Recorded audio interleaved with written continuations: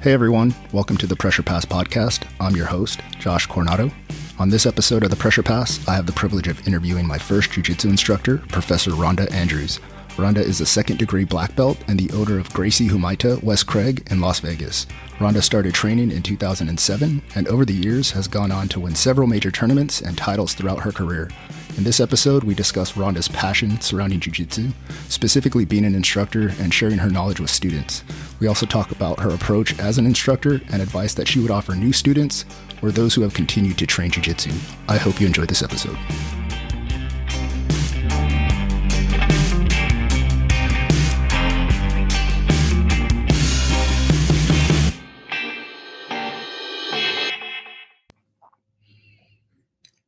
Hey, how's it going, Ronda? It's going great. It's good to see you, Josh.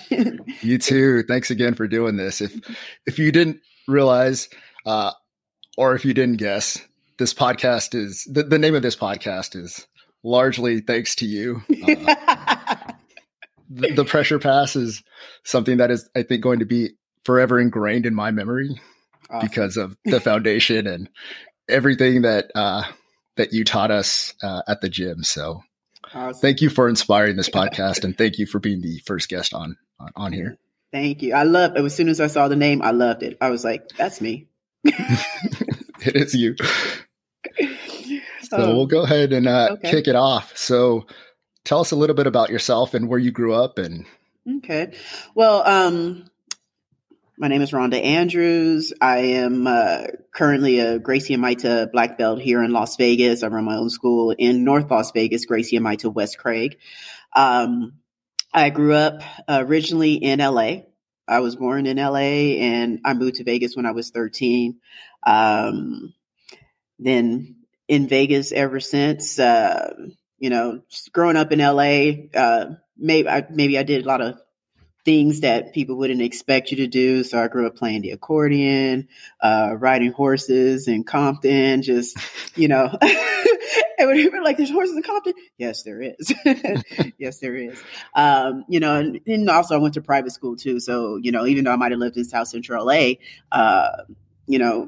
my experience isn't the same as everybody else because my parents really opened me up. So, going to rodeos on the weekend and stuff like that, like, none of my friends where I actually lived did that sort of thing.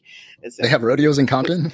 Oh man. Oh my God. Rodeos, like my parents, they were great for the experiences that they gave me. And, especially not thinking that certain things weren't for me just because of where I lived or even, I don't even like to bring it up that much, but because of my skin color, so. Right.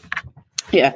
So yeah, I had a good childhood and did a lot of things that, again, even like my cousins, they never did it. And, moving to Vegas at 13 and, going to public school, major culture shock, but hey, it's good. I'm still here living life, found jiu-jitsu when I was 29 and haven't stopped, have been, maintained a place in this martial art, ever since I started, so even through injuries, you find a way to still stay involved. So did you play any sports, through high school or anything like that? So, in high school, I played basketball and then I threw shot put and discus in track and field. Any younger than that, it was like the sports I wanted to do.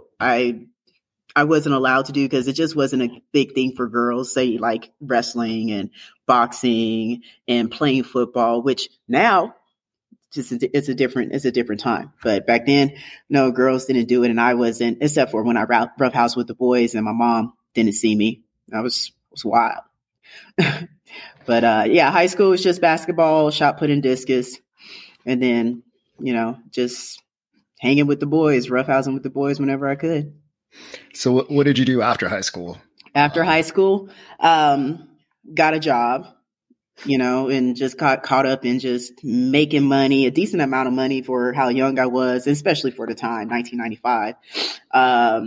Still for a while, still stayed active and, like every day after work, pick up friends and we go get a pickup game of basketball, like traveling all around town in Vegas, like we're going to hit this spot, do as many games as we can, and stayed active like that for a while. And then you start getting a little bit older, drinking age in Vegas, start partying. Things change a little bit, Yeah. So.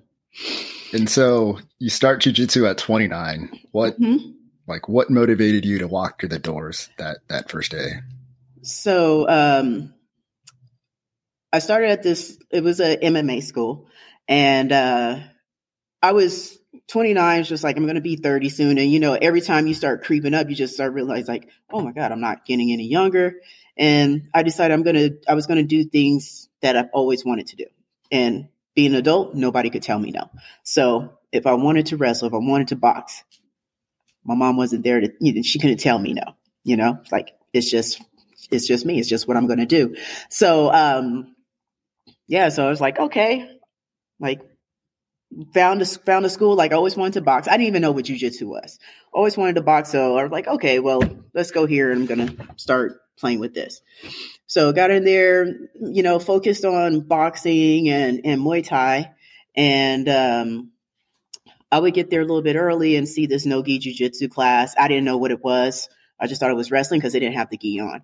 And even asking someone, what is this? And they're like, jiu-jitsu. I'm like, it looks like wrestling to me because I don't know the difference. I hadn't even heard of jiu-jitsu because I didn't watch MMA. I didn't watch UFC or anything like that. And they're like, you should try it. But I'm the type of woman where this is right up my alley. It does. You have to try it. That's all the convincing I need was just for you to ask just one time. So the next morning I showed up, got on the mat, and fell in love. I still remember the first technique on my first class was a butterfly hook sweep. And I'm like, I need to keep this up because I got to figure out how this is really working because I don't think it should work, but it's working. So I just fell in love and then got to the point where I really don't want to stand up again. Yeah. I love my life on the ground. So you just completely focused full time on jiu-jitsu at that point?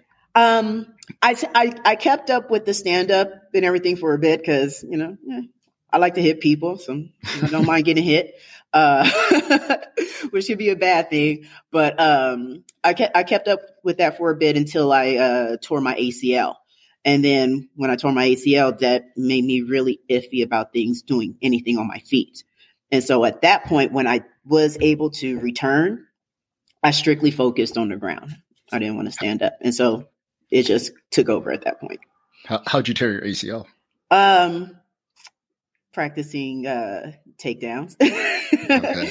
Yeah, and it was a type of mat where it was a jiu-jitsu class, and it's like on a wrestling mat. So it's very pillowy and your feet sink into it. And we don't have shoes on because it's a no-gi jiu-jitsu class. And all my body turned except from the knee down. And that was it. So, but I came back. How long were you out? I wasn't out very long because I didn't have surgery. So I was out for maybe 6 months, there was still some connectivity there. It wasn't complete sever. So just, physical therapy, yoga, got back in there, eased my way in, played it smart, knowing that because I didn't have the confidence. And as soon as I started building up that confidence and technique started coming along, it was good to go. So you come back from your, sorry. No, go ahead. So you come back from your injury and you're focusing full time on jiu-jitsu at this point? Yes. Was it still no-gi or only, or were you transitioning into the gi now? It was still no-gi only. But that when I came back, that didn't last too long just because I was one of those like, okay, in the morning for my work schedule, if it was in the morning, I'm there. So I was limited on the classes I can do because it was only no-gi. And someone noticed just how dedicated I was. So to this person, I still remember his name is Raul Miranda.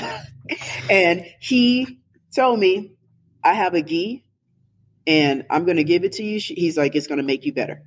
And I was like, offered to pay him. And he's like, no, your payment is using it. I used that gi every day for a year. That was my only gi. And I mean, every day. So if there was a no-gi class followed by a gi class, I'm there for both. so I didn't have that limit anymore other than time, so. Shout out to Raul. So you're training a lot at this point, right? And you really did immerse yourself into jiu-jitsu. And, you started competing pretty quick as well? Yes. I started competing as a white belt. I remember my first competition, I needed as much convincing as people needed to convince me to get on that mat for the first time. It's like, you should compete. Okay. Like, I'm not going to argue, like, screw it. Let's do it. Playing team sports, especially in high school, like, we're a team, but you're out there solo. It's different, but I like it. And just the whole physicality, the one-on-one physicality between you and another person, I'm game. I'm always game. So, I started competing as white belt. I remember I did a Naga. Let's see. I remember Nogi, I got second place. In the gi, I got first place. Then, I did Pans, and as a white belt, I did Worlds as a white belt, and just kept on going, So how did you progress through the different belts, and talk a little bit about your journey? Okay. So when it came to train, when I first started, especially for, where I started was an affiliate of my professor, and you didn't really get much if you only train no-gi, so it's just like, if you really wanted to progress, like, you had to actually put on a gi too, so once I did start putting on the gi, then that's when it's just like, okay, I didn't know what stripes were. Then I'm getting stripes. Then it's time a new belt. Hold on. And you always those questions. I don't know if I should get this belt. And it's just like, yeah, with time allows, I'm training 3 hours in the morning before I even go to work. But should I be a blue belt? Should I be, purple? Should I get my purple belt and what have you? But it was just enjoying the journey of it. And every day, like, I always tell, like, people always ask, like, why did you train so much? I said, because I had fun, because I was having fun. And all I knew is I had fun today, and I want to come back and I want to have more fun tomorrow. And not the promotions. The promotions, it's because it's innately me, So if I'm enjoying it, I'm going to be there. And if I'm not enjoying it, I'm still going to be there because I know it's going to pass. Yeah. So. And you were competing still as a blue belt, as a purple belt, as a brown belt. Yes. My last year at brown belt, I pulled away from competition. I hurt my back rolling with someone that I shouldn't have rolled with. But I trusted him more than I should have, and ended up getting hurt, which took me out of competition. But at that point, then I just focused on teaching and trying to be the best teacher I could, because I already knew, like, this is my life. This is what I want to do. So still got to learn how to stay involved and also give back. What kind of, and not just black belt, what kind of jiu-jitsu person do you want to be in general? Blue, purple, brown, black. Are you that hobbyist that comes in and it's only about you because it's just, I just need to go do something with my time and I don't want to go to the gym?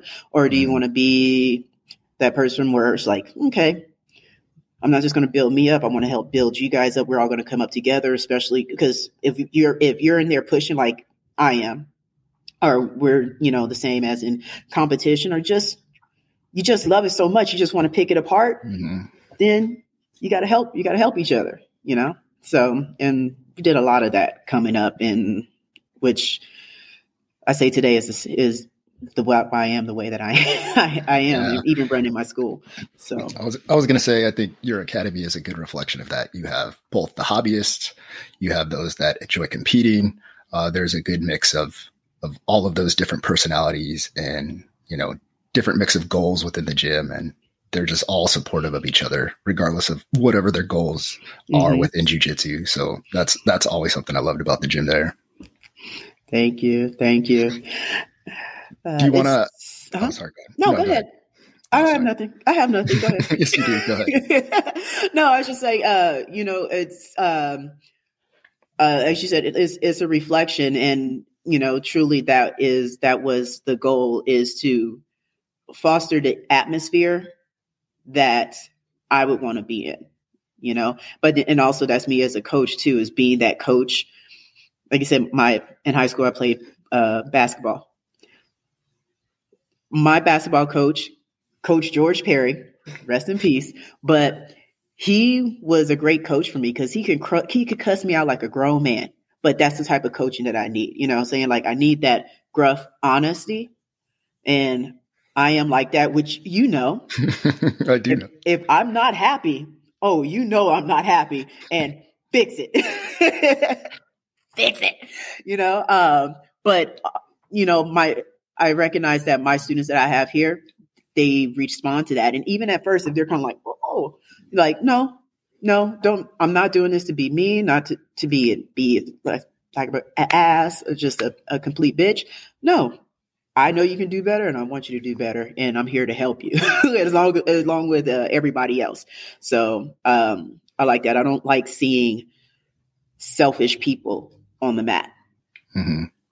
So yeah, that's absolutely. Well, real quick, going back to your time competing, what were some of the highlights for you during all of those years of competition? Highlights. It's funny because, like, I have friends, some of my best friends in jiu-jitsu, and we met through competition. And, they were like those people where when they saw my name on their bracket, they would start freaking out. Like, I don't know. And so they think a lot about what I do, what I was doing at the time. But for me, it's not such a big deal anymore. Like, I lived in the moment. I was on that grind for a bit. But I also felt like, to compete too, you have to be selfish.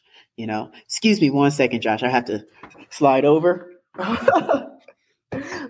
So sorry. For some reason, my nose started running. So in competing, some of my highlights, one, are really the friendships that I made. Some of my best friends in jiu-jitsu that aren't even on my team are people that I met through competition. So titles and what have you. Yes. Master Worlds. I've made Podium Worlds, Pans, everything. But they're just, it's in the past, Absolutely. So, cause it's like maturing, growing up, right? Some things mean so much to you when you're a little kid, like your favorite doll. And then you get to that point where I don't even know where that doll is anymore. All my medals, all my plaques, whatever, is just, sometimes I stumble upon this bag. I'm like, what is it? I pick it up. I was like, oh, those are all medals and stuff. And they're just thrown in some corner in my closet, and there's nothing wrong with competition. I love competition. I love seeing people compete in competition. Especially my students. If they want to do it, I'm there to build them up. For me, it's more the test, because you get off that podium, you have that gold medal. I would just put it in my purse and carry around my purse for a few months. Like, that's how much it meant to me. It's just like, oh, I did good today. Let me see at this next competition how well I'm going to do, how I'm going to play the game that day. Yeah, you're very humble, and you don't have any medals or anything like that up in your gym, and you have won a lot of those major competitions, and that's awesome. And it's awesome that you can foster that environment, like you said, and having the background that you have to set those folks that do want to compete up for success. And we'll talk a little bit about that here in a second. But real quick, when you made brown belt, you started teaching at that point? Yes. I actually started teaching at purple belt because I was a purple belt when I made jiu-jitsu my full-time gig, where I'm in my 30s and it's just like, basically I've made choices that for us that we see kids make, I started like, I'm not happy at my job. I should be doing more. Like, and it's the job that I started working right after high school. It's just comfortable. And, so at Purple Belt is when I started teaching, because that's when, I had no more 9 to 5, and this is what I wanted to do. And part of that wasn't just about competing, because I was still competing at the time, but teaching, I felt, would give me a better understanding of what I'm doing.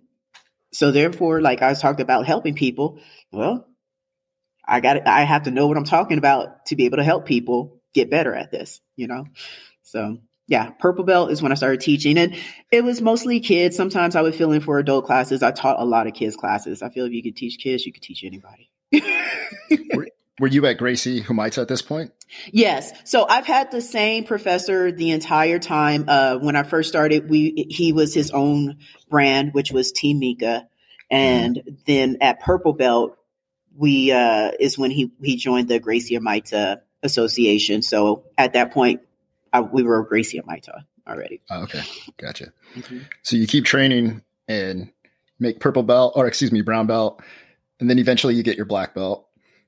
Mm-hmm. Is that when you decided, okay, like maybe I want to open up my own gym? How did that transpire? I opened up my own gym at brown belt. Did you? Oh, yeah, wow. I was a brown belt. So I opened up the gym August 1st of 2014. But of course, only reason why I was comfortable doing that, say in a city like Las Vegas, where I'm a brown belt, is because I had a business partner who was a black belt. Okay. And that's the only reason why I felt comfortable opening school. If I didn't have a in-house black belt here, even though, yes, I have my professor, but he's not my business partner. He is my professor. So I wanted somebody invested in this that was a higher rank than me. At the time, I felt like it was necessary because, being in Vegas, and you've been to some smaller places where, Vegas can be like a land of black belts, because now there's like so many people coming up, so many schools popping up. So why would you go to a school where there's just a brown belt teaching? What would make you, and a brown belt woman at that, So, yeah. So when I opened, so there comes a point when I was a brown belt, and sometimes you feel this in, the place that you're at, where you don't necessarily want to leave, but you want to leave, maybe some things are going on where you're not happy, and just like things could be better.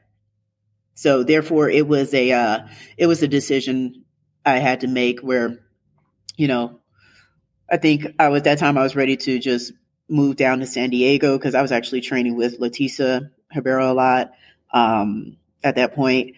But it's like, oh, maybe I'll just move down to San Diego full time, It's like basically live down there anyways. So, but maybe I'll do that. And then, my business partner too, at the time, just weren't happy. Just, you see the place you come up change so much, and it could be good or bad, or maybe it's not bad at all, but it's just not your cup of tea. Mm-hmm. So it's just, we need to do something. So when he came to me, and because he already knew, like, eventually I wanted to open a school. So he approached me, and I'm like, you know what? Hey, I don't have to relocate. I can still be here, be happy, and still stay with the same team. And you know what? Let's do this. So we did it August 1st of 2014. And then I got my black belts in January 2015. So I wasn't that far off from that black belt when I opened. You said you were going down to San Diego a lot? Oh yeah. Yeah. So to train Yeah, to train. Because being a part of the Gracie, when we joined the Gracie Humaita Association, and once I left my job, I'm like, oh my God, I could take full advantage of this. Like, you think about all the people on the team, and like you have the ones, like, of course, like Bia Mesquita, at that time, Penny Thomas, she was big. Then you had Leticia Vera, like, you couldn't get any better than Leticia. And then, like, even with all the men, and even though they might be, I like to say, we got a badass Masters team. We're Gracie Humaita, because some of these guys are just like, oh my God. And when I get to train with them and they make me feel like I know nothing, So yeah, joining the association, I'm like, I'm going to take full advantage. So I would go down to San Diego and, go pop in here at this Gracie and Mita school, this Gracie and Mita school, this one. And then with Leticia, if just got to the point where I'm calling my friends, hey, I'm going to come down. How long are you going to stay? I'm like, it would be anywhere from 2 weeks to a month. And then it just got to where it's like, oh, it's just going to be a month every time, So definitely great training with her for like Worlds, No-Gi Worlds, and just becoming a fixture down there back before she even had Gracie South Bay, when she was in the Fit Gym downtown San Diego. And then I remember when she opened up her own school, even though she wasn't my professor, might be a 5.5 hour drive. Like, I'm there. I'm there. Yeah. So. And how did training with all those like individuals and high level athletes help your game? I mean, it was great. It was like, sometimes you just need the right person to get something through to you, and not taking anything away from my professor. Cause some people are like, well, what is it? No, like, I was with you from white until now. You taught me a lot. But oh my God, my nose is about to run again. I'm sorry, Josh. I gotta get some. Hold on. Do your thing. I'm sorry. Okay, I got a piece of tissue. I'll just lean over from now on. Oh, okay. Going down training with them, and it's like that. It's like, okay, being a new kid in school, you're nervous. You don't know, like, am I going to be able to like hang with these people, this and that? And you know what? It was a big compliment. And like, no one had to tell me. It's just in training and what I felt, and at that time you get to that point where you can tell there's no fakiness. Like, you can tell when someone's letting you do something. You can tell when you're actually doing something. And like, training with and Mackenzie Dern and everything, those girls too were super helpful back then. There was a lot of things that I was doing well where it just made me very confident in my jiu-jitsu. And then there were other things where maybe I was behind the curve, but they straightened me out, So like, I didn't have a guard. And then I came back to Vegas one weekend and everybody's like, wait a minute, what happened? Wait a minute, you're playing guard and you're threatening me? Or like, not just a top player anymore. So it's like, yeah, there's some magical things that happened, but it's just, I needed to be completely immersed in an atmosphere where everybody was there to compete, to help me catch up on areas where I was behind. So you open your own gym now, so I'm guessing you're not traveling to San Diego as much at this point. Oh God, no. Oh, really? No. I'm not. Oh, okay. No, actually, that's one of my goals this year, is to start doing that again. I mean, of course, I don't have the luxury of like disappearing. Well, I couldn't stand to be away from my school for 2 weeks, 3 weeks, but like, I'm thinking about trying to take more like day trips, once every 2 weeks or something, just to put myself in a different atmosphere and, get going. Right now, the one thing that's holding me back is I am currently working on my body. Cause as you know, like with what you were here, there's times where you don't get to see me do much because I just can't. So I've been working with a physical therapist to get my body back in order, and I'm feeling good about what's going on. And that's awesome. Yeah, just want to beat on people daily. Yeah. No, sorry. I meant, so in 2014, when you do open the gym, now you're committed full time to teaching and like running the school. How was that transition? That was, it was good and bad. So it was good because like, okay, I got my own school. Like, and that's it. And also I'm a brown belt. I got my own school and I got to teach these people. And wait a minute, I don't have that freedom anymore. Like, I lost my freedom once I opened these doors. But it was a good trade-off because it, like, my focus shifted at that point too. I'm not competing. So I have people coming through my door where, just about every day, every single class, the only person on the mat that knows jiu-jitsu is me, or if my business partner is here. We're the only two that know jiu-jitsu on this mat. And we just got to try to get it through all these other people. Mm-hmm. And that goal, and something that helped us, really put in perspective, is because we don't have that luxury to go off and train everywhere we want now, we have to focus on making good training partners for us. So if that means that this is my ball and chain, this is my ball and chain. Now I have a little more freedom, but back then it's just, nope, this is what we got to do. We have to be here day in, day out. We got to do this grind. I mean, because if we weren't committed to it, we should have never opened a school in the first place. Absolutely. So putting on your instructor hat now, mm-hmm. What advice would you offer to students that are interested in learning jiu-jitsu when they're going to start training? What should they look for in a school and a professor? And what advice would you give to somebody that is trying to find somewhere to get started? Okay. So there's going to be things about the actual professor themselves. And then also, and it goes back to the professor, but the environment of the school, So if I go into a school and the professor gives me, and I'm saying, I'm not a baby. You don't have to be, on me 100%, but just some sort of attention or say acknowledgement, mm-hmm. And that acknowledgement can be, one, that introduction. And even if I'm a little busy before, like, oh, blah, blah, blah, and introduce myself, this and that. And then also showing that you have that care of who they're going to be with, the best partner to help them, get through their first class, give them their true introduction, because also you got to put them with someone that they're truly a representation of you as well.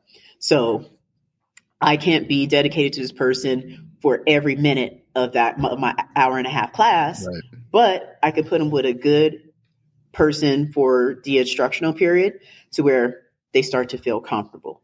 And then even when it's time to roll, all right, I don't expect you to get out here and look like you've been doing jiu-jitsu for this amount of time, but I believe in having a little bit of fun.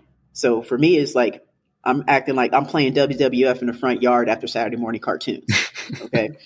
Not everybody's like that, but if you're not, then I want you to go with this person this round, and they're going to help guide you and kind of put some things in your head, So if it's, and just having someone that's running the place take that care to, hey, this is what I want you to do. It's your first day, but I still want you to do something, mm-hmm. instead of just sitting in the corner watching. Like I was thrown to the wolves day one. Yeah. So, but yeah, so one is the instructor. And then also, again, the people, are people trying to help them and every school has that one person, mm-hmm. Are they trying to keep you away from that person? Or if you should meet up, are they watching, and will they actively step in when they see things are going south, and the atmosphere, the students, I'm going to tell you what I love about my school, and you were here, is that every time you guys would get on the mat and you would see somebody new, you guys would all get up and go introduce yourself to that person and shake their hand. And that would go for everybody on the mat, not just a handful of people. Everyone would do it. And it's just like, I'm at the front desk watching it. It's just like, oh my God, I just want to, they're so good. No, I remember when my first day going to your gym, and obviously I was nervous. I had no idea what to expect. I was, I don't know how 30 something at this point, and just terrified. And then I remember you offering, hey, you can just, take a week, do whatever you need to do. Like if you enjoy it, you can sign up, no obligations. Yeah. And, take however long you want to decide. And after the first class, I was went up to the desk after class, and I was like, I want to sign up. You're like, you sure? I was like, yes, I'm doing this. It was just, everybody was awesome. I didn't feel like at any point, I was in danger, and you were welcoming, and just, there were other black belts at the time that I got to roll with that were just super helpful. And and like you said, I got there and everybody's introducing themselves, and it was a great environment. And, that's what keeps you coming back, I think. Yeah, for sure. You guys make that. You guys, and you, even though you're not here anymore, still, like, you've been in my heart. I'm proud of all you guys. Yeah. So. Oh, I appreciate it. So now, okay, so training, and you find the right gym. Now, let's say they've been doing jiu-jitsu a while, and now they're thinking about maybe taking that step into competing. Mm-hmm. What do you look for as a coach when you're advising someone, like, on whether or not they're actually ready to take that leap? Okay. So, sometimes it could be just the type of person they are in general, and you have some of those people that they like to talk about jiu-jitsu. They like the idea of jiu-jitsu, but when the pressure's on them, they haven't gotten that part of jiu-jitsu yet, where when the pressure's on, just still progressing forward, not quitting, So if it's someone like that, then first thing you need to do is stop quitting. Because if you're going to quit in here, imagine what you're going to do out there when you're dealing with someone that doesn't know you and really going 100 balls to the wall and could care less about you and your safety, And then there's others where it's just like, okay, you can tell, like, mentally, okay, they have that push. They want to go. Let's work on good habits. And when it comes to competition, like, some people's idea of getting ready for competition is, oh, I just want to roll hard.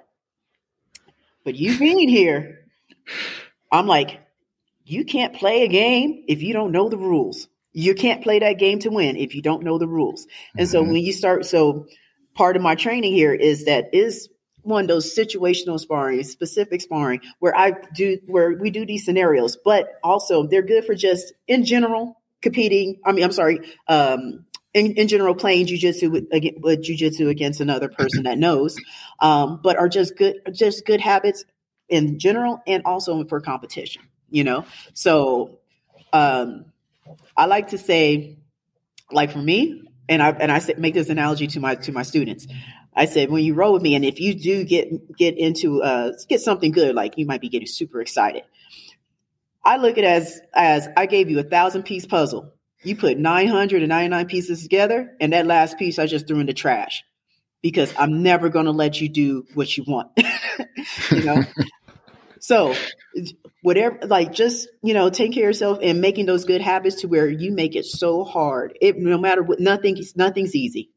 Everybody has to work for whatever they do, and also that giving up. Yes. And essentially we do tap, which is part of giving up, but that's for our safety, and also accepting that you've been, defeated in a sense, Mm-hmm. But for competing, the rules, and if you decide that you want to keep with it, you start, like, day after day after day, it's you learning how to play those rules in your favor, So I'm not talking about stalling, not this and that. It could be something as simple as a white belt that you see that just falls off of someone every time they have mount, versus that white belt that started competing and realizes that they need to keep that mount and won't allow the person to bump them off. When they feel themselves going, they'll stop it just to maintain position. So, like, I feel like that's one of the simplest levels that I can break it down to. Is just instilling those good habits, not just going along and, like, going through the motions of things. Because, like, oh, this is playing jujitsu. So, like, maybe I have to, in a way, start coming up with little nicknames. Like, Ernie is -2. Shout out to Ernie. Ernie, that's -2. That's -2 when he does things bad, because he likes to play guard. He don't want to stay top. Okay, -2. But then on the other end, I call him Loop Daddy, because he's crazy with those loop chokes, But he doesn't compete. He's competed one time, and then he cleaned it all up. He cleaned it up, But in here, it's just like, I'll just let you play because I already know what your expectation, like he's not expecting to compete all the time, it's on his own life. But just, if you're going to compete, building those good habits and learning how to play the rules in your favor. And it's not going to be something you totally get in the beginning, but hopefully I can help point you in a direction of those things. And then there's a point where you just start thinking on your own, like I'm not going to be able to hand feed you every time, so it's like you're 32 years old. Your mother can't cut your steak for you every time. Right. You got, hopefully at this point, you learn how to feed yourself. So, but you need someone to help teach you, get you along those lines. So if you want to do it, great. But if there's something that I really see might not fare well, I'm going to be honest. And as you know, if you say a time, ask me, I'm going to be honest. You might not like it, but I'm going to be honest. There's no ill intentions. I'm not trying to hurt your feelings. I'm stating facts about what I see. So you can take that. Huh? Oh, sorry. Go ahead. No, go ahead. Go ahead. That's fine. Because I was just like rambling. No, I was just going to ask if you've ever had to tell anyone, like, no, you're not ready to compete. Some things the way I say it. So yes, I've told people, no, you're not ready to compete by saying, okay, there's some things that I want you to work on. Let's shoot for this competition down the line so that if they're talking about a competition that's next month. Oh, no, because I see there's a lot that we need to start fixing, start working on. Now, if you still want to do it, how about we set a goal for this competition that maybe it's 3 months down the line, 4 months down the line. So we just have more time to work on those little things because I always say it's not even about the win in the end. And so we're like, no, that's a cop out. Everybody wants to win, but also people have to lose. What style are you going to lose in? So I want you to have that good experience, whether you get your hand raised or not. I want you to be able to hold your head up high and be proud about what you did. Hold on a second. So, and I've been in that situation. And that's the thing. If you compete, So there's times where you've done everything, you've thrown everything at them that you had in your arsenal and it was a good day, but you know what? You just got outplayed by somebody. And all right, I guess I got to work next time to make it better. And it would be great if some people have that in them, but not everyone. But I will definitely, if you're not ready, well, let's shoot for this one. Mm-hmm. And then we have some things we want to work on between now, and I'm going to lay it out for you too. And if part of it is quit being a little bitch, let's just go. Don't accept close guard. No close guard. Yes.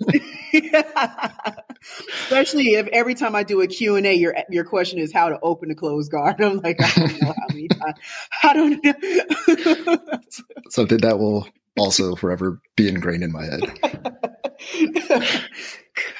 Good. Yeah.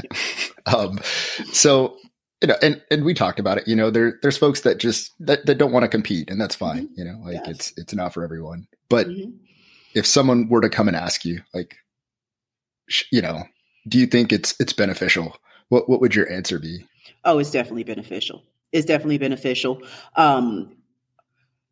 But again, for some people, depending on the type of person it is not, because they can't take that level of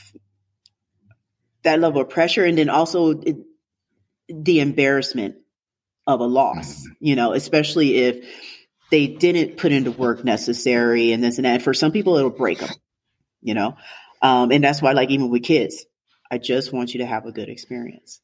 But it's definitely beneficial if, you either lose or you learn. I'm sorry, you either win or you learn, right? So, yeah, I've heard people, talk bad about that quote, but no, every loss, you should learn something. I mean, obviously the person did something for you to win or for them to win, or you screwed up on the rules and lost yourself. Okay. Yeah. And let's not do that second scenario, So when you step in there, you have an idea of the rules, and so therefore you can start playing the game.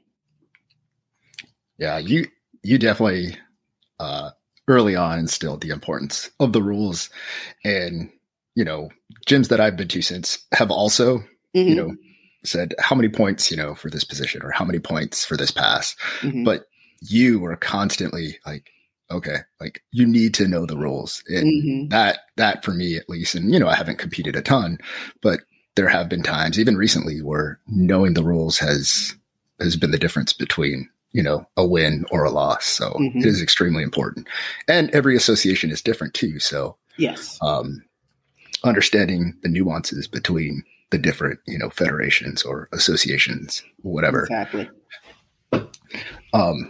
But kind of switching gears a little bit. So you've obviously been around the game for a long time, and you came up and the early days of jiu-jitsu in Vegas, and during that time, like what was the opinion on cross training between gyms? And I ask because I know there's varying opinions, but I guess kind of tying it back to either competing or just improving your own game, getting the opportunity to train with different training partners that you don't train with on a daily basis. I see the benefits of that. Yes. But I've also talked to professors that are like, no, like you have to stay loyal to this team. What is your opinion? One, you going to train with your friends and everything from different teams, that to me, that doesn't say anything. That doesn't make me doubt your loyalties. Okay.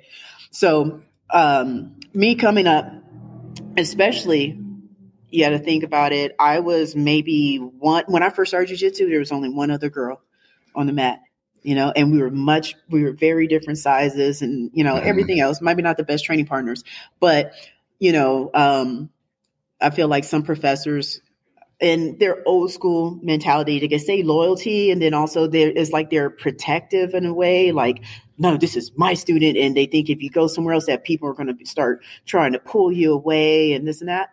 So my take on it, and it's like, it's that thing of like maturing, right? And growing up is that I was like being that child and your parents plant all the seeds in your head. Okay. But then once you start growing up, then you can start thinking for yourself. And is this truly what I believe? Do I have to be like, is this a true conviction of mine? Like, I don't have any, they don't have any loyalty if they like go with their friends, even to their friends' garage. Like you have some that don't like to do that. Like some professors don't even want you to do that.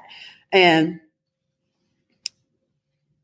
I'm not about that. I'm not about that. My students know, hey, you want to go somewhere? Please do. But you know what I like and what I prefer is I want to hear about your experience. When you go somewhere, come tell me how you feel. How do you feel? Because at this point, I'm critiquing myself as an instructor. So let's say, okay, you went over to, we don't do much no-gi. You went over to Planet, did no-gi. What was your experience? Let me know. Why? Because I want to know that you feel confident in the jiu-jitsu that you're learning. And yes, you're going to learn things from other people, from other schools. Great, do that. You think I haven't been doing that? Every time I go somewhere, I take something, put it in my pocket. I don't care if you're a black belt, you still need to educate yourself. Every role, if you go to a seminar or something, I go to seminars for schools that have no affiliation with my school. With my association, because I still need to educate myself, and I can't. And there's not going to be one person in charge of your education, So even here, I'm not the most important key to you learning jiu-jitsu. I'm just a part of it. How you're really going to learn is through your partners and this and that. So therefore, if you extend that to outside your school and finding those partners to train because you're just like picking up new things, great, do that. So then you start getting your own style and you're not a little poor imitation of your instructor. And again, for what I have done, or like, so, and I'm talking about my students in particular, for what I have, for the way that I have built you up and the foundation I did give you, how how do you feel about that when you go somewhere else? Or do you think, and even with the belt rank that you have, promotion, because it leads into promotions and stuff like that, you go to another school and say you're a purple belt. I want to know how you do against your other new purple belts and their blue belts, so I can have an idea like, okay, good, bad, whatever. If you notice, like I have some students like, and I hate it. They'll go somewhere and they'll come back and like, da da da da da. I went here, and I was like, so how'd you do? And just like, I did great. Like I wasn't impressed with anything going on. I was just like, oh, come here, because to me, and I put a lot of pressure on myself when it comes to teaching and being because now I don't have a business partner, and being just a solo female run school, and hoping that, I'm still giving you guys what you need and that it is working for you, Yeah. So if you go, like for me, if you go train somewhere, you don't keep it a secret. Don't keep it a secret. And if your professor has a problem with it, then you know what? It's up to you if you want to leave it, if you want to take it or leave it, So, but don't be afraid to have conversations too. And if you can't come to that understanding and you realize that maybe this is a person that just can't see things that way, then maybe you need to find it would probably be better for your mental development, emotional development, even this in jiu-jitsu. We're adults, but some of these relations, and especially with your professors, like they can affect you in ways. So take care of yourself. And if you like to cross train, do it. And also talk to your professor, because if you're going somewhere else and you're getting your ass handed to you, and you're like a purple belt and you're getting your ass handed to you by, brand new blue belts, there's a problem there. There's some sort of disconnect, and we got to figure it out. Maybe your professor hasn't invested enough time and care into building you up the way that you should. Like I always say, your promotions is not just an attendance system. It's just, so I want you to be able to hold your head up high no matter where you go, you know? So if you're a brown belt, don't get whooped on by blue belts. That's embarrassing. That's embarrassing. Unless it's like a special blue belt, go somewhere. Yeah, that's a special blue belt, So, I love cross training, and I do it myself. And like, I'm grown. I'm an adult. You can't tell me what I'm not going to do. And if it gets to that point, then I guess I can just move on to greener pastures. Yeah, no, absolutely. And you kind of mentioned this too. You talked a little bit about promotion. So stepping away from the cross training and all of that. What do you tell students, and what do you preach when it comes to getting promoted? Because, there are people out there that are chasing promotions and focus so much on getting that next stripe or getting that next belt. And, it personally, it takes away from the fun of the sport, right? Yes. Because it's going to come. And honestly, it's there. You want it, and then you get it, and there's pressure that you weren't expecting. So, what do you say to students that are like, do you get a lot of students that ask about promotion at all? I feel it's normal for people. Like they see the belt poster on the wall. I've actually changed mine where like there's nothing that says anything about time or attendance, because again, it's not just, check mark, right? So I can have two people both coming for a month, the same amount of classes, and one still can't even hip escape. And the other one does some amazing things like what, But if I'm going by system saying that I'm supposed to promote them or give them a stripe in like 30 days or after 30 classes or whatever, how valid is that? If I have someone where, and it's just everybody learns different. They pick it up on their own. So when I tell people, like, talk about promotions, all right, you can show up as much as you want. That's great, because I do want to see you. Consistency does count. But also, the mat doesn't lie. Okay. The mat doesn't lie. And not that I'm constantly comparing you to everybody else, because there are some people that are like special. Like, you have those people that, they're 40 years old, never did anything active, never played any sports. All they know is, typing on a computer. Like, they are totally awkward and have no idea how to move their body. How fast are they going to learn jujitsu? They're not going to get as far as, say, someone that is a little more athletic, more in tune with what their body is doing, and have more of I would say, body awareness. Mm-hmm. So don't compare yourself to other people. Yeah, like, you're like, I want to be able to do that or something close to that. That's great. Keep showing up. Keep doing your best. And also, because for me, promotions are very personal, and mm-hmm. also you are a reflection of your hard work, and also what you have picked up from your teachings, my teachings, So, like, you can't hip escape. Why would I give you like a blue belt? Why would I even give you like any stripes? Like, no, we got to learn how to move your bodies. That's what jujitsu mostly is. It's like learning to move your bodies. So, and you can't compare yourself to other schools, because you don't know what that professor's standards are. Right. We have different standards. Some just is strictly an attendance system. You just show up, and then even then they'll falter on that. And it's just like, whoa. Like, when I had a 2-stripe blue belt come through my door that's only been training for 9 months. Oh, all right.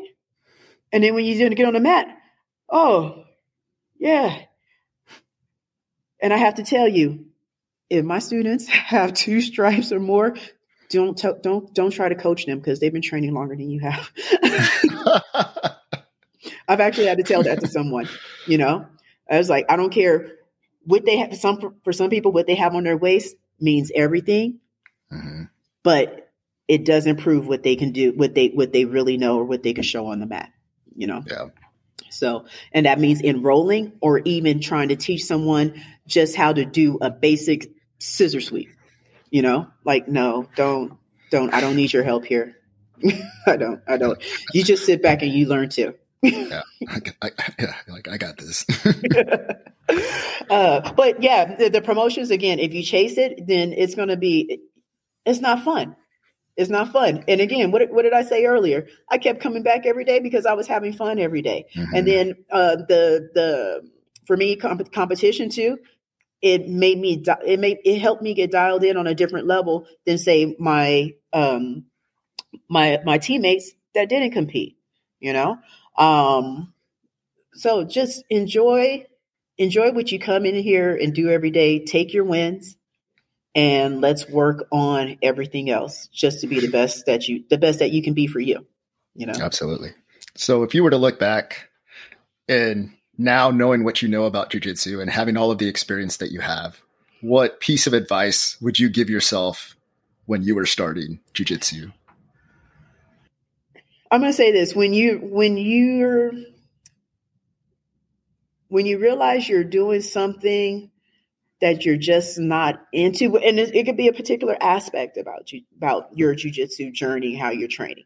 So, like, yeah, I came up competing, but then it's just like, I remember there's times where I felt like I was doing too much, mm-hmm. and I was losing the fun. And that's something I always talk about too during belt promotions, is always find the fun.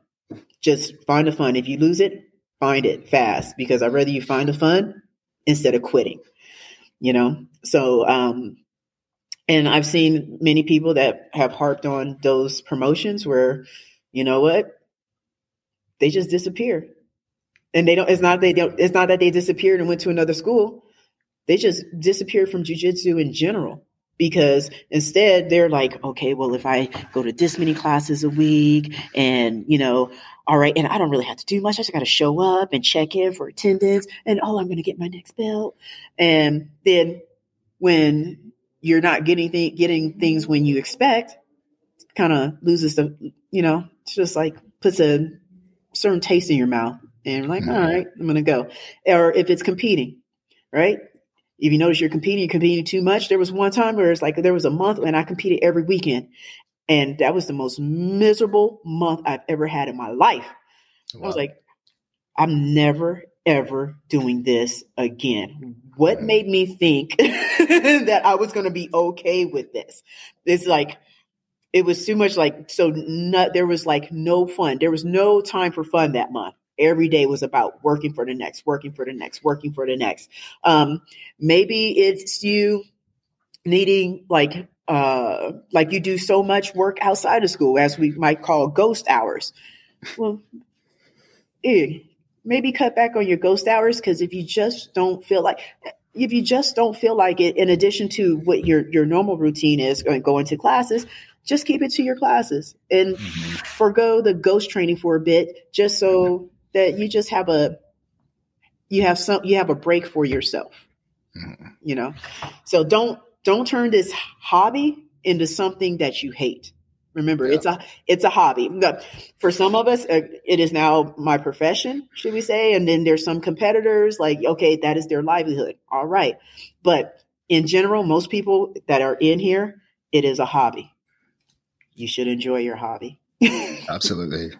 No, that's great advice. And, and I think that's why it's important to have like some of those conversations with you when looking at competing or doing, whatever, because you're right. Like you can do those things for the wrong reasons as well, right? As an individual, maybe it's something that you think you need to do for whatever reason. And that stress of, like you said, having to compete, like that can be a distraction, and that could take away from the fun of jiu-jitsu for sure. So making sure you're doing the things that, you want to do for the right reasons. Yes. And then just finding a balance, I think, is important, especially as like somebody who's still newer in jiu-jitsu. Like, there's a balance between like, okay, like how many days am I going to train this week? What am I really preparing for?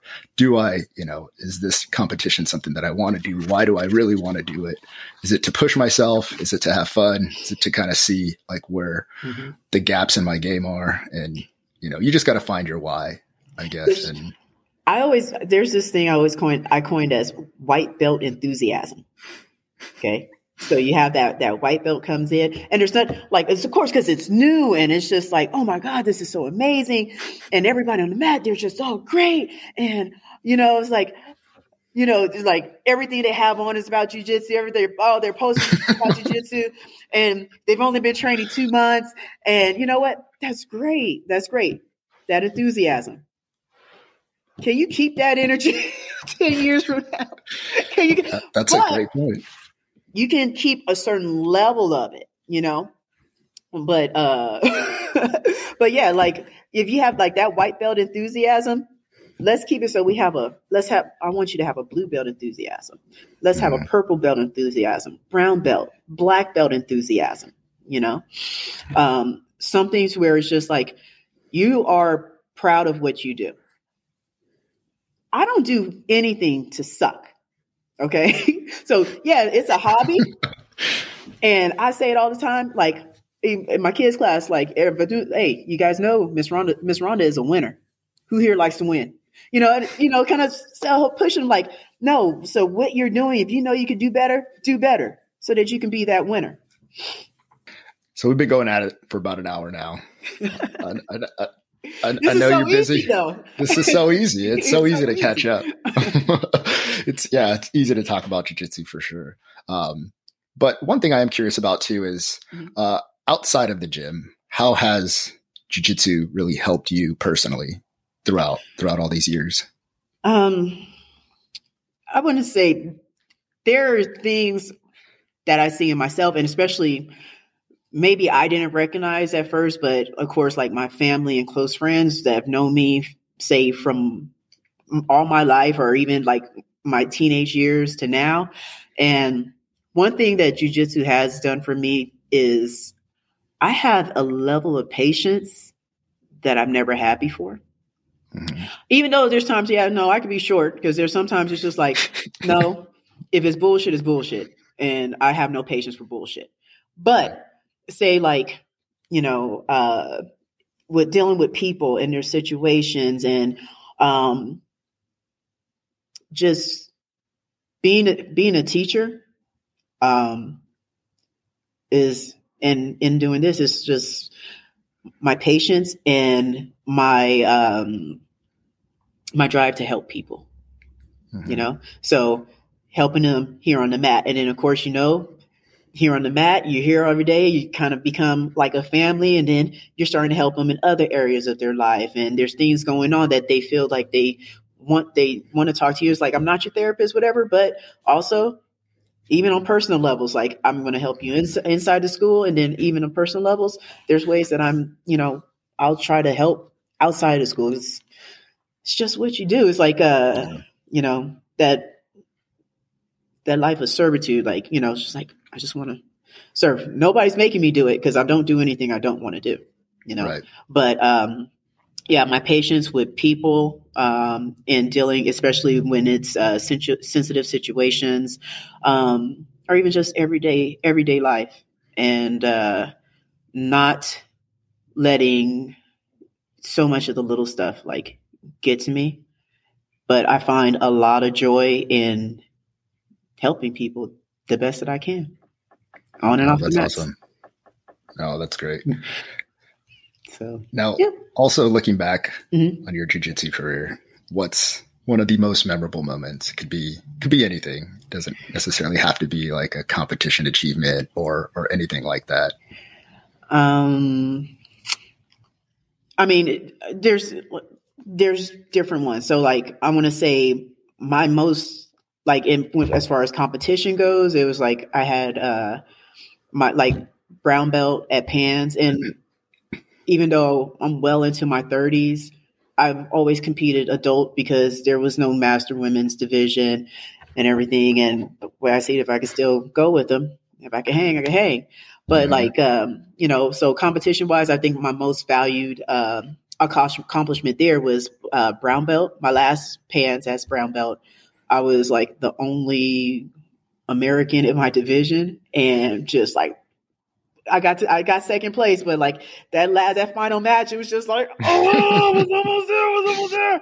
Oh, but so you have that, and then also memorable moments, of course, is like of course, certain promotions. My brown belt and my black belt promotion meant a lot to me. It's like I was the most, being the most senior female on the team that was still there, and knowing that, oh man, like it's kind of a big deal to be someone's first female black belt, because that's just like, so I stuck around. I didn't let y'all chase me away. But also more than moments would be people, there's people, I might not see them every day, but they mean so much to me because of this. Now, opposite of that. Yes. What is one of your most embarrassing moments in jiu-jitsu? Oh God. What? The only times I was truly embarrassed I would say it would be those times where I competed and I just wasn't there, to where it's just like, I hope everybody doesn't think that this is who I am. Like, it's just a bad day, sleep at the wheel. But because like, other than that, anything else? No, I don't really say I had many embarrassments in jiu-jitsu. Any embarrassments were through competition. But the beautiful thing, all right, that was for that moment. If somebody caught it on video, I hope that's the video you're researching. And that's a video that you're catering your game to, because you don't know what version of me you're going to get. But no major embarrassments in jiu-jitsu. I'm proud of what I do. Humble, because it's not something like, some people are like, well, what do you do? I was like, I just teach jiu-jitsu. Just leave it at that. It's not like, I'm not into tooting my own horn like that, unless okay, you want to know, you're dragging this out of me.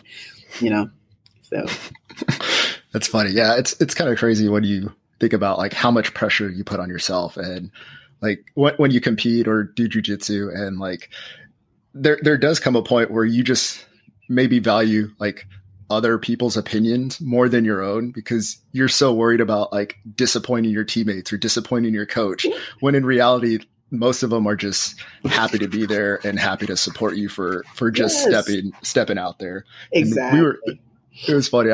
This was a while back, but I don't know why this moment sticks out. Actually, I was at dinner with Mike G and Ernie one day, and we were talking about, competing and how like you put all this stress on yourself, and, you lose your first match or whatever. You're just like, damn, that sucks. And then you go to like the warm up area because, one of your teammates is getting ready to step on the competition floor, and you're like, how did it go? You're like, oh man, I lost. And you're like there with your acai bowl, like, hanging out. Like, yeah, that sucked, man. And they're there, like, getting ready to go out there. You're like, just enjoying life because now I can eat. Just enjoying life now, yeah. Like, and it passes so quick. It passes. Good luck, bro. Yeah. I mean, you are your worst critic. You're like no one's gonna scrutinize you like yourself. Absolutely. So it's like, and then, like nobody really cares. There's sometimes where I might be disappointed, like say with some of my students, and I'll be disappointed just for a little bit. Why? Because I already know that wasn't you out there. Like because believe me. And if you have my full support, like I know what you can do, but if that wasn't, if it wasn't your day to show the world, then it just wasn't your day, but let's do our best so that we can hold our head up high.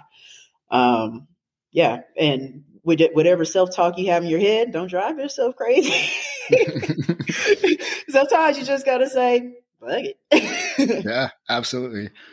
But awesome. Well, hey, Ronda, thank you so much. Before we wrap this up, is there anything else that, if anybody's doing jiu-jitsu or interested in jiu-jitsu, like I said, knowing you have all of this knowledge and you have this unique perspective for being in the game as long as you have, any advice or any imparting words of wisdom you'd like to share?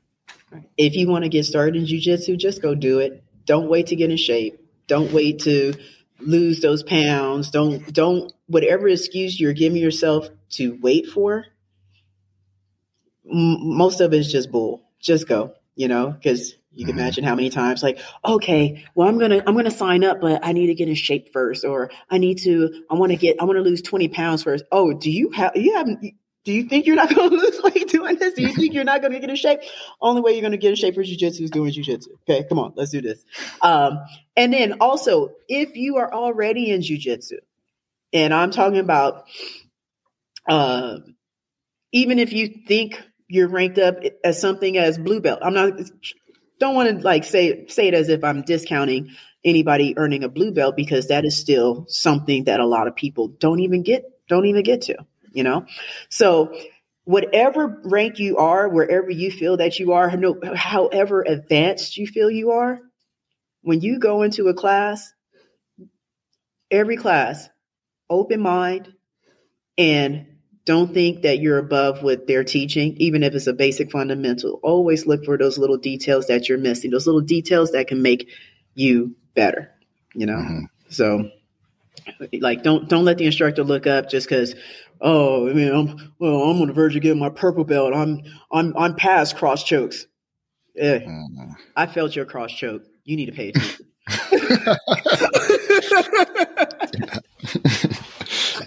Awesome. No, thank you so much, Ronda. Before we go, do you want to plug social media or yourself or for the gym, or? Well, okay. If people are in the Vegas area. Oh yes, of course. Ronda Andrews on Instagram. You can find me as Honda Hosa. As you know, the Brazilians, R's are H's. So Honda Hosa, Honda Hosa. My school, Gracie Amaito West Craig.